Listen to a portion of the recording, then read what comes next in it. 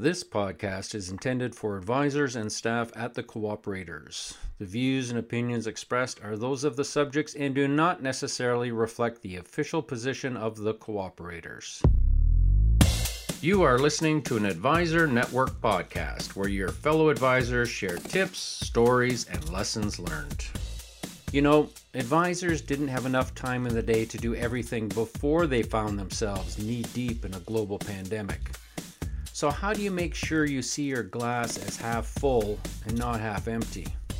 In this series of podcasts, we're going to talk to 4 advisors who stand out because their attitude is everything. I'd like to introduce Jeremy August, who runs a busy agency in Whitehorse, Yukon. Jeremy, you're from Calgary. Originally, yeah. Originally born and raised. You decide to move to Whitehorse. To put that into perspective for our listeners, that's about a 25-hour drive straight north. What was the reaction of your friends and family?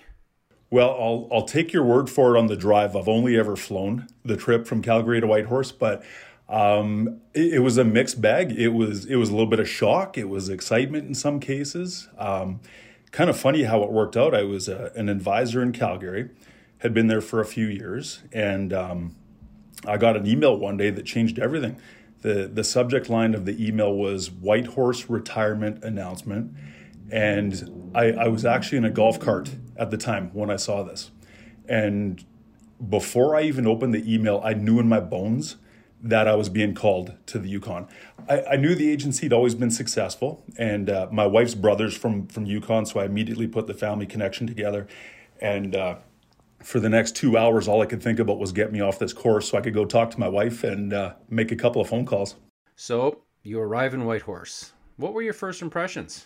You know, as soon as I landed here, right away, I mean, they call it the spell of the Yukon for a reason. It is an amazing place to live and work.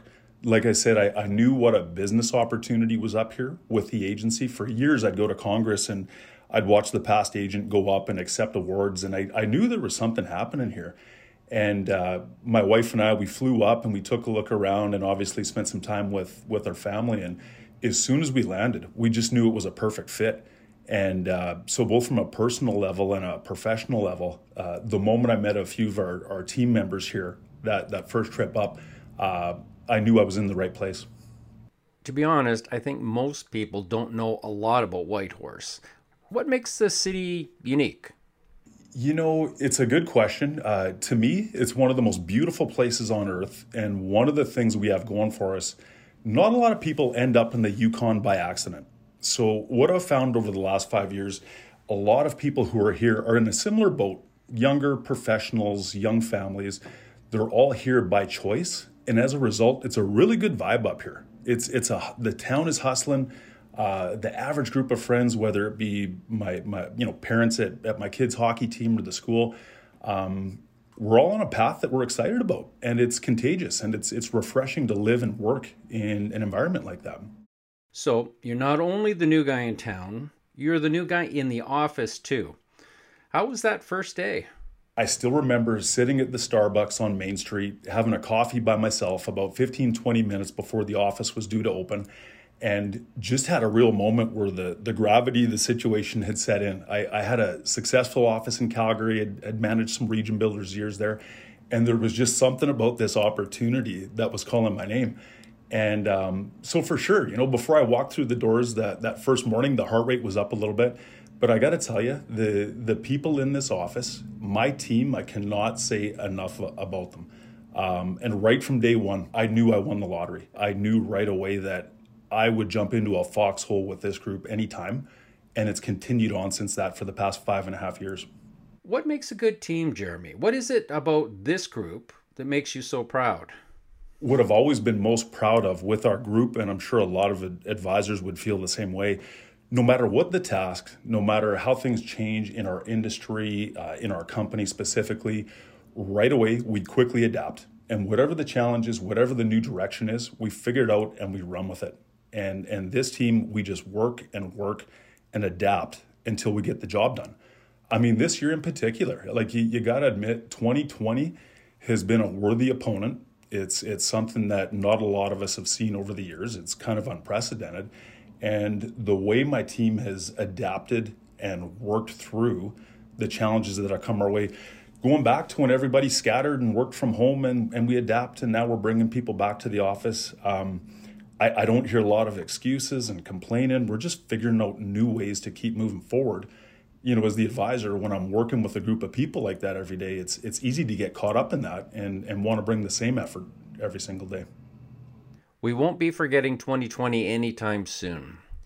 So how do you keep yourself and your team motivated? I think, like I said, we got to the point where we figured, okay, it's a fork in the road. We can go one of two ways. We can sit around and really dwell on the issues here. We all know what the challenges have been. We took a pause on writing commercial. Got it. Contact center's been struggling. They're swamped. Got it. We figured these things out right away. So what we do more than ever, Brad, is we focus on the things that are still in our control.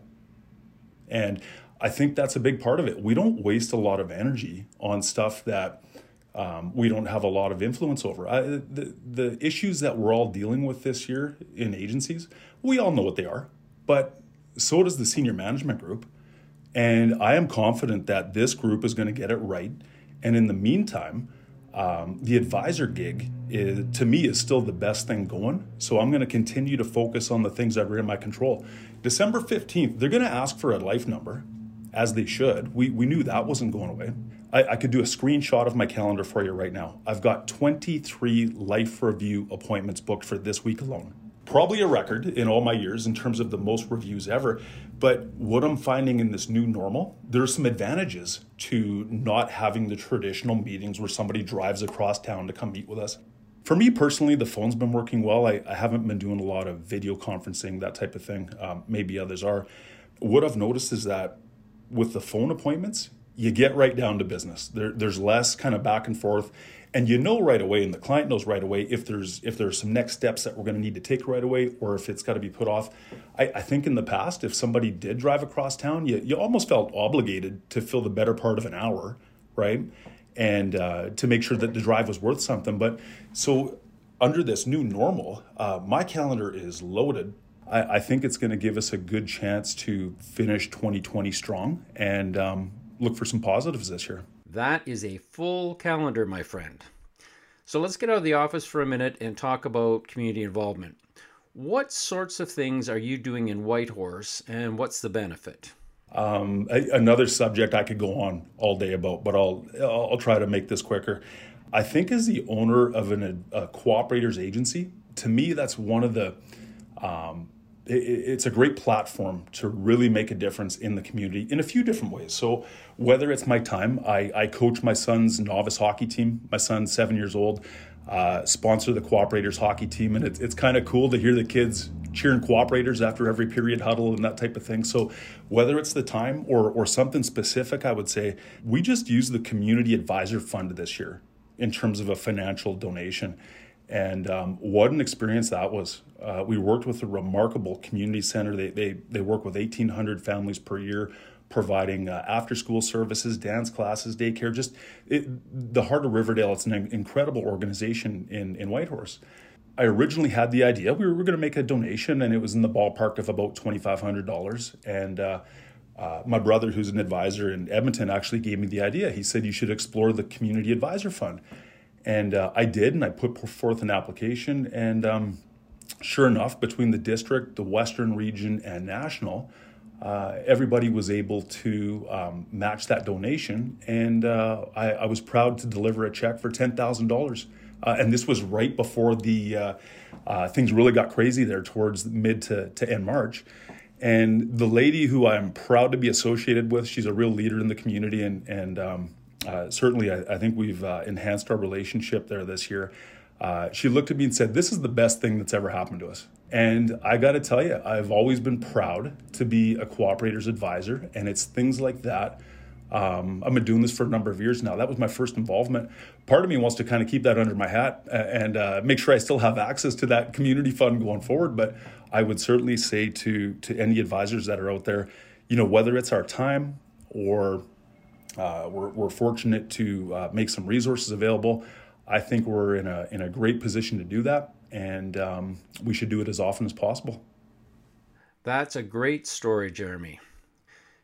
This year, what's been the single greatest challenge and the single greatest opportunity?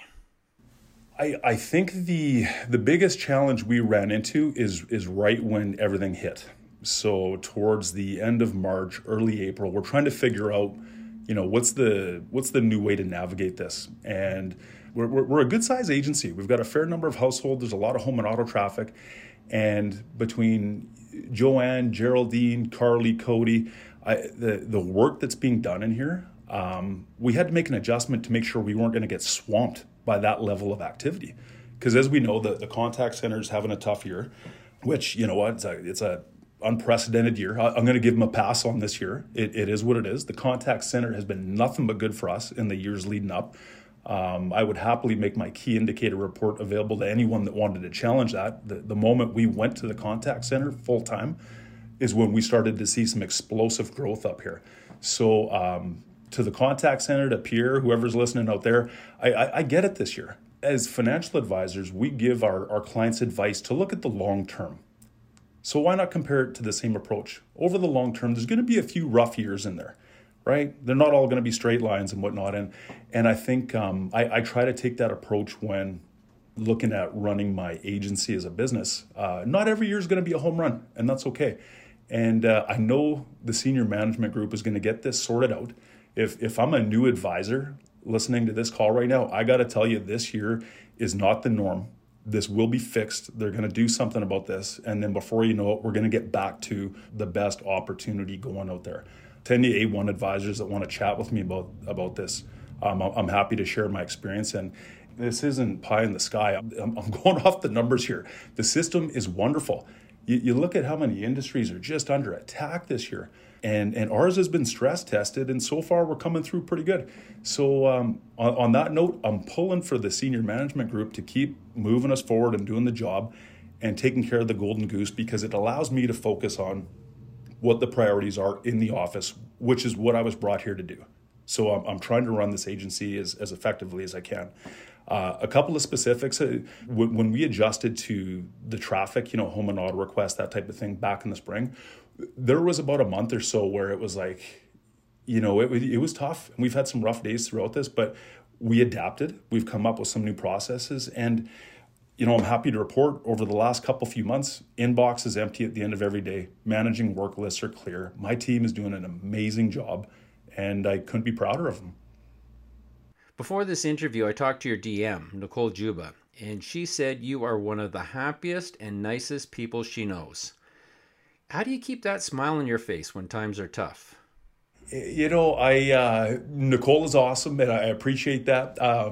I think if anybody took a few seconds to study my key indicator report, they'd know why I'm such a happy guy up here these last few years. But honestly, all kidding aside, life is good. Personally, professionally, I can't tell you how grateful I am for this Whitehorse agency opportunity. My good friend Alan Miles originally talked to me about making the move. He was my past district manager, and I made the move up. And there were some pretty high expectations, and quite frankly, it's exceeded all of those expectations to begin with.